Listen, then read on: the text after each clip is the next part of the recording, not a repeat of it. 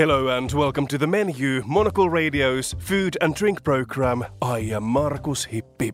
In the next half an hour we'll cross over to Italy for one of the country's most interesting wine fairs. We love producing wines using Prephyloxera vine because doing this we are really connected to tradition. Then we continue to Portland, Oregon, where Japanese outdoor brand Snow Peak showcases its culinary focus. And a bit later in the show, one of the world's best-known experts on Japanese food, Nancy Singleton-Hachisu, explains why vegetarian cooking from the country deserves its own book. It's a Nancy Hachisu curated body of material, so you're going to see a lot of color, because that's what I like.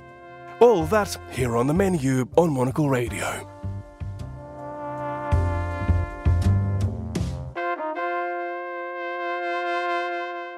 First up today we cross over to Sicily to explore the world of wine at Sicilia en Primeur, an annual tasting event that brings together dozens of leading wineries from across the island.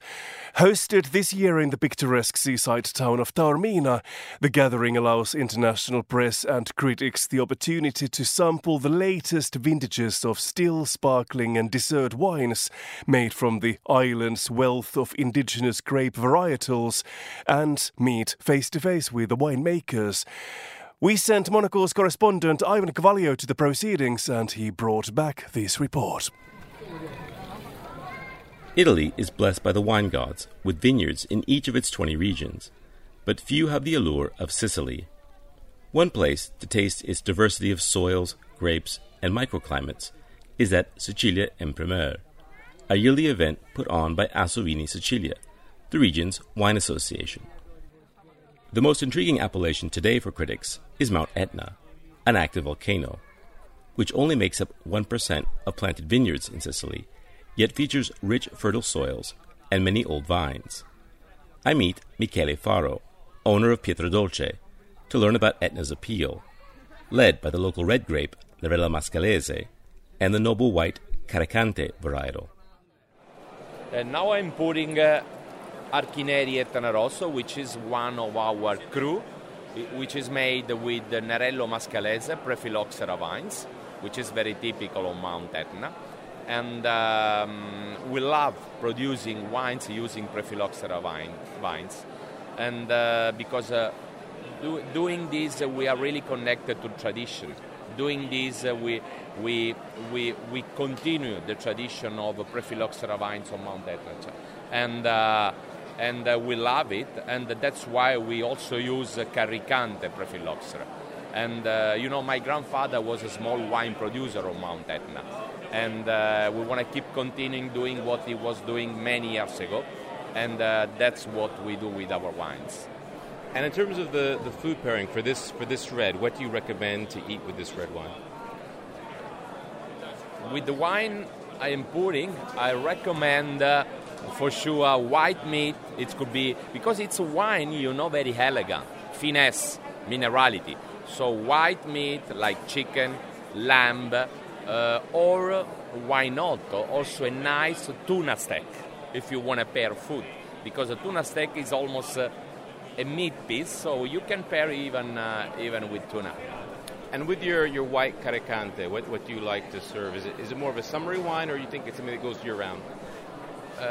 We also produce Caricante. We have 3 labels of Caricante, an entry level, which has a complexity, but it's a younger vines. But then we produce using very old Prephyloxera vineyards. On the eastern slopes of Mount Etna, we produce 2 Prephyloxera Caricante wines, Archineri Etna Bianco and Sant'Andrea.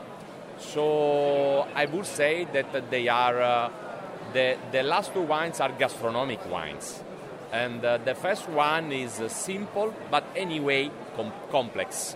So the first one, it's, perhaps a summer wine, but the other ones are more gastronomic, so you can really do nice pairing with them. After Michele Faro's booth at winery Pietrodolce, I then try other prominent Etna producers, including Girolamo Russo, Custodi, and Gracci for their reds, and Cantina Maugeri, known for their white wines. Then I turn south to the province of Ragusa, to try more indigenous red grapes, like Nero d'Avola. Biagio Di Stefano is export manager at winery Cos. So now I'm pouring our Cerasuolo di Vittoria Classico 2020 from Azienda Agricola Cos. The wine is a blend of Nero d'Avola 60%, Frappato 40%, aged in big barrels for about 1 year.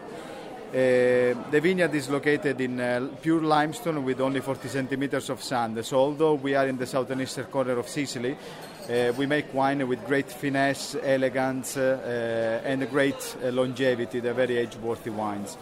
Typically pairs really well with local dishes like caponata, dishes based on tomatoes. But it's a very versatile wine. You can also drink it with a rich fish, but also with some white meat. Next, we move to one of Sicily's satellite islands, Pantelleria, to sample the Zebibo white grape, made both as a sweet dessert wine and dry white. Isabel Giglia is PR manager at Cantina Pellegrino, founded in 1880. Now we're tasting Sicily 100% Zebibo Pantelleria DOC. As you may imagine, it comes from Pantelleria, a very beautiful and unique island between Europe and Africa. It's called the Black Pearl of the Mediterranean. Here, there's a very peculiar cultivation of the Vite ad Alberello, the vineyards in sapling that has been recognized as UNESCO Heritage in 2014. Isesi is a white wine. It is a very floral and fruity at nose, but it is also well-balanced and elegant white wine. And this is the Zebibo grape that we're talking about here. It is. Which is usually known for the sweet wines of Pantelleria. Exactly. Which you have now one that you're going to pour. Of course. We have the Passito Naturale, sweet wines made from Zebibo grapes, here again in Pantelleria. And it is very intense and floral. It is an award-winning Passito Naturale wine. Indigenous grapes dominate the tastings, but wineries here aren't afraid to experiment with outside varietals. At Fazio Wines, a fourth-generation producer from Trapani, owner Lili Fazio talks about her project to grow Müller-Thurgau in Sicily. We are very proud about our work, also because we have pioneered the introduction of international grape varietal. In particular, our flagship wine is our Müller-Thurgau. Müller-Thurgau came from North Italy, but we have decided to cultivate in Erice, 500 meters on the sea level, 3 hectares. It's something amazing because Sicily is totally different than Autriche, Germany, so the general situation of climate is totally different. But we have decided to try to cultivate this Müller-Thurgau, and the results have been absolutely excellent. The perfume, the concentration of this wine. Of course, we take a lot of care because the maturation process is very, very fast, really different than in North Italy. The characteristic is the smell of aromatic incense Müller-Thurgau always do, but also blended with the sun of Sicily. I mean, you can find almonds, you can find also Mediterranean herbs, and in the mouth is very long, is very elegant, and is persistent and very good to accompany Sicilian seafood. From ancient winemaking traditions and century-old wines to new initiatives in the cellar, Sicilia and Primeur provided wine critics and their palates with an incredible array of still, sweet, and sparkling wines. Paired with the incredible panoramas and terroirs of the island, it shows how powerful the siren call of Sicily is to attract lovers of the grape. For Monocle, in Taormina, I'm Ivan Carvalho.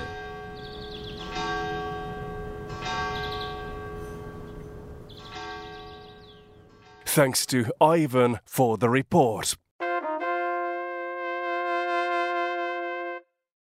Meals cooked while camping don't tend to be very exciting. Having said that, sausages on sticks wouldn't work on a Japanese camping trip where cooking a proper outdoor dinner is considered essential. Enter Japanese outdoor brand Snow Peak, which can outfit the outdoors man or a woman with a complete camp setup, kitchen included. When Snow Peak debuted its North American flagship store in Portland, Oregon in 2020, the company included a nod to its culinary emphasis, a restaurant. Takibi is an izakaya-style dining room that shares a roof with a retail showroom for Snow Peak's camping line, which includes a similarly named piece of cookware. Monocle's Gregory Scruggs explores how Snow Peak is luring in customers who become diners and vice versa. First, he spoke to Molly Urban, Takibi's general manager. Yeah, so our most popular grill item is our miso black cod. It is a cod that has been marinated for a couple of nights, and then we just grill it over the grill. And we actually do, in Takibi, have a charcoal grill and utilize the Snow Peak titanium grill racks. Keep everything simple, so we do a lamb chop that comes out, and it's just a grilled lamb chop with a little rolled spinach and sesame seeds. And then we always have a rotating vegetable. Right now it is a cabbage dish that's brushed with an A5 fat and then put with a spicy Japanese mustard vinaigrette. It's only a couple ingredients on that. And then the other part of our menu is our sashimi section, which is another very pride and joy of ours. Again, our chef Cody Auger runs a very famous omakase restaurant in town called Nimble Fish, and so we utilize his fish connections to get our program up and going as well. So we get fresh fish from Japan twice a week, and it is usually 4 to 5 items. What we're known for is our albacore wariyaki, which is our grilled, it's sashimi, so it's still raw, but we smoke it over the fire, again, our charcoal grill, but it's smoked over our straw, so you get all this smoke from it. So the outer layer is barely smoked and it's still raw, but it's definitely another big hitter. Our chef de cuisine, Mateus, always recommends using the grill racks from Snow Peak. They are very durable. They're titanium, which is what Snow Peak is known for, is using a lot of titanium equipment. After I tasted the deliciously smoky black cod and albacore wariyaki for myself, I did want to learn more about Snow Peak's offerings. Could I really make a meal this delicious the next time I set off for the woods to go camping with friends or family? My name is Nick DiCarlo. I am the flagship store manager for Snow Peak here in Portland, Oregon. And Snow Peak is a Japanese camping brand. We really focus on bringing people together outdoors and the healing aspect of nature as a whole, and how we can provide a better experience for people while enjoying the outdoors. So for customers who've come to the doors here and had dinner at Takibi, they, especially ones who realize that they could actually improve their own camp cooking experience, what products do you recommend, and can you describe the relationship really between the restaurant and the store, noting that the name of the restaurant is in fact the name of one of your key products? I would recommend the Takibi Fire and Grill. Takibi actually means fire in Japanese, so that's where the name comes from.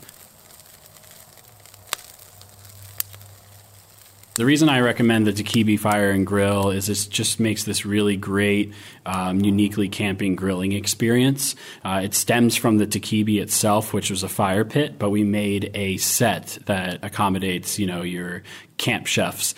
So the Takibi is a stainless steel, super durable, collapsible fixture that folds down flat, and when you open it up, it kind of gives you this cone shape. And we added some elements like a base plate for the grease that drips off so it doesn't get all over the ground or all over whatever surface you're cooking on top of, as well as a grill bridge, which holds the grill net. And you can use the grill net to get that traditional cooking, grilling aspect, or you can switch it out for some cast iron pieces that we use to cook your traditional cast iron dishes, or even a pasta dish. And then there's also a coal bed, so you can have that barbecue feel with cooking with charcoal, or if you want that smoky wood flavor, you're absolutely more than welcome to cook with wood. Describe how the store and the restaurant work kind of in a mutually reinforcing way, especially as you have retail customers coming in who may or may not know that you have a restaurant. How does that dynamic play out on sort of a day-to-day basis as a retailer? Absolutely. It's truly a unique experience. The great side of it is people come in not knowing who Snow Peak is, but they found Takibi on their favorite restaurant recommendations. They'll go eat some food, and then because we're connected, they wander through the retail store to exit, and they gain some interest for some of the products that they used while eating and enjoying their meal. That happens on a daily basis, and then the flip side is people come in and they really enjoy us as a brand and want to enjoy us in different ways other than just the product. There's this cross-pollination between the restaurant and the retail, and it creates opportunities for satisfied customers to leave with more than just a full stomach. If you fancy, let's say, the cup out of which you sipped your mezcal cocktail, or maybe the chopsticks that you were using to pluck those fried oysters off the table, then you can just pop over to the shop. Or if it's after retail hours, you can actually buy directly from Takibi at the restaurant. I like to think of it in thirds. I would say a third of the people come into Takibi and know that the restaurant is there and come just for the restaurant. A third of the customers come in through Snow Peak and enter through the Snow Peak side and come for the retail. And the other third realize that both exist. So it's a really fun relationship. It's the first time I've worked in a restaurant with a retail space. And so it's definitely an interesting relationship where the retail customers can come in and shop and buy these, buy the bowls, buy these cups, and then go to Takibi and eat off the bowls and eat off the cups and really see how durable they are. We are in a restaurant, and so the fact that we're using all these bowls and these chopsticks, they get used a lot, so that they know that they're going to be durable and that they're holding up really well. Thanks to Gregory for that report. Monocle's Gregory Scruggs reported from Portland, Oregon. Monocle's July-August double issue contains our annual Quality of Life survey, where we rank the world's top cities, meet local heroes, and tour the neighbourhoods getting it right. See if your city made the cut and where topped our livable leaderboard.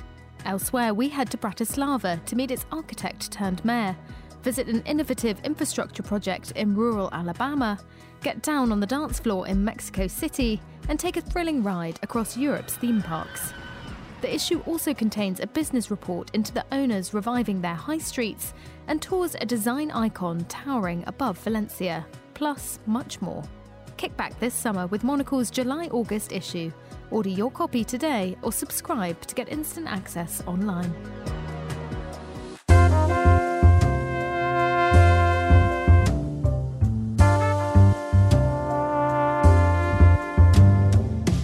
You are listening to the menu on Monocle Radio. I am Markus Hippi. Nancy Singleton Hachisu is a familiar voice to many of our listeners. Some years ago she released Japan the Cookbook, which is one of the best books on the topic released so far, partly because Nancy has spent most of her life in Japan. A follow-up to her groundbreaking book is out now. Japan the Vegetarian Cookbook is an impressive collection of 250 recipes for home cooking, and it's bound to change the way you view Japanese culinary culture. I caught up with Nancy when she was visiting London recently. I'm not a chef, but a chef will create a menu, right? And then you can sort of see, it's a short thing, but an author will pick a body of material. It's a Nancy Hachisu curated body of material, so you're going to see a lot of color because that's what I like. The original recipe sources might use less veg, so I'm going to use more vegetables. So, there's cherry blossom rice. It's beautiful rice. Or I love the potato chip salad. It's like you homemade potato chips that on top of this beautiful little salad with a curry dressing, vinaigrette, and the carrot pilaf with carrot fronds, So a big principle in the base of this cooking in the temple is to respect the vegetables and the process. I'm not Buddhist.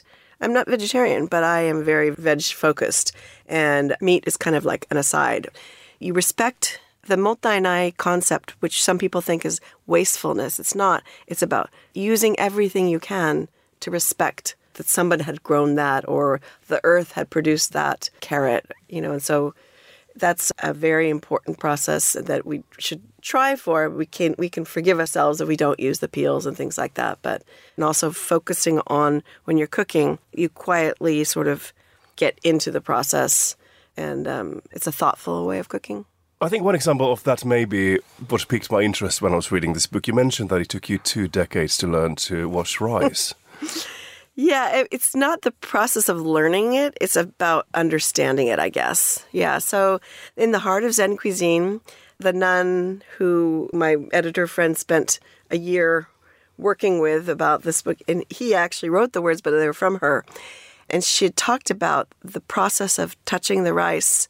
My husband grows rice for the family, but it's a really hard job to do. It's using your back a lot, and the weeds in Japan are like monsters, It's a really hard job. And so you respect every grain. You don't let it run into the sink and things like that. So rather than being a rote exercise, so here I was, California girl, I'm in my apartment in Japan, and I'm, listening to the words, and, I was like trying to be Zen, and I realized it was just put on. But then there was just one time, all of a sudden, I was washing rice in the farmhouse. We had moved to the farmhouse, the family farmhouse, and I was washing the rice, and I was in this quiet space, and I really got it. All of a sudden, it was like I was touching the rice and feeling it, and just doing it because you loved the rice. And does it happen every single time now, or do you need to focus on getting it right? It's not about the getting it right thing. It's about being in that headspace. So yeah, it does center me. And I actually don't eat a lot of rice. But when I'm making it, for sure, I take a beat and I stop. It's a calming thing. Yes. Now, Nancy, we're doing this interview obviously in London, and you are in Europe for a reason. As part of promoting this book, you're also organising cooking masterclasses and dinners. And I'm just wondering, when you were travelling around, you were in the US as well a bit earlier. Yeah. Do you bring your own ingredients with you from Japan? Because when I'm looking at this book, there are many ingredients that I wouldn't find from my local grocery store, at least. Well, yeah, I bring some, but I have a lot sent, actually, through sources in Japan, my soy sauce miso people. And you can find these things, but you just need to put some effort in. And then, and another friend, I ask people to support, and that's part of like the community building. And it's a way that I can, it's not to say, oh, here are these amazing ingredients and you can't get them. It's more that here, these are the benchmark tastes of Japan. And so they are coming, and they are something that I want you to taste so that you will know how the Japan taste should be. And it's a very, mostly in Japan, it's people are just trying to put food on the table. That's just like every place in the world. So these are artisans that I support. I don't work for anybody, just because they are doing a beautiful job. And like all over the world, artisans are getting fewer and fewer. And so it's just to sort of, just to support the community. Indeed. And in the beginning of this interview, you were saying the same thing, that you are kind of a voice from Japan now, considering that you've lived half of your life there. How do you More than half. How do you see your role at the moment in that sense? Yeah, and this is my 5th book, and the evolution has become more and more about me introducing materials and also trying to tell, I seemed at this point in time the person that can say, okay, these products are like marketed products, and they're, fine and good, but these are the smoke and mirrors that are happening, and these are the true authentic products, and just, sort of there's this forest there, and just trying to help people see where the authenticity is. And that's kind of my role, and that's my responsibility, is to give you authentic Japan and support that. When you're traveling in Europe or you're traveling in the United States, tell me more about that, what you see, all the smoke and mirrors and the things that are not authentic. What do you come across? Well, there's a few things. Some, unfortunately, some new Japanese companies or some companies that want to grab up money are marketing stuff that's not as it seems, like a soy sauce that's, got a really cool paper and then says it's, this artisanal soy sauce. But in fact, it's made from very low quality beans, very low quality salt, but it's got fancy paper that every soy sauce company on the island of Shodoshima is allowed to use if it's fermented in a cedar barrel. So cedar barrel fermented, okay, great, that's good. But then it's poor salt, poor soybeans, and I don't know what the water is, you know. So and they're selling it for what, an artisanal soy sauce, and that kind of has pissed me off. So. Anything else that would have pissed you off recently? That salt that's supposedly harvested from seaweed, which is, I think is an impossibility. So, and your boiling salt water, that's not a good thing for getting soft, gentle salt. So those kind of things people want to believe, or it's a good story, but not really true. Nancy, what's next for you? What kind of plans do you have for the near future? Well, these books, the vegetarian book and also the Japan book, they're still sort of my life work. And there's a couple books, and I will stay with Phaidon for whatever I do, but I'm hoping that we're talking about doing a children's book. And I'm hoping that'll come to fruition, because it's a different genre that I've done so far, but because I've had a school for 20 years, a preschool and a little immersion school, I'm very excited about that. We'll see. But these books, I will keep coming back. I'll be back in London. Mm-hmm. We'll see you again, Marcus. Certainly. Very soon. Thank you very much for joining me today.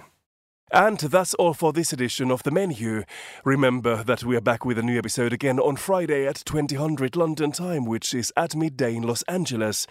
Also, remember our spin-off show Food Neighborhoods, where we tour some of the world's tastiest destinations. And obviously you'll find many more reports on great hospitality from the brand new edition of Monocle magazine. I am Markus Hippi. The program was researched by Monica Lillis, and our studio engineers were Callum McLean and Steph Chungu. Once again, we finish this program with a dinner soundtrack recommendation. From Japan, here is Terasa Noda with Yellow Moon. Thanks for listening, and until next week. くるりと回れば気持ちは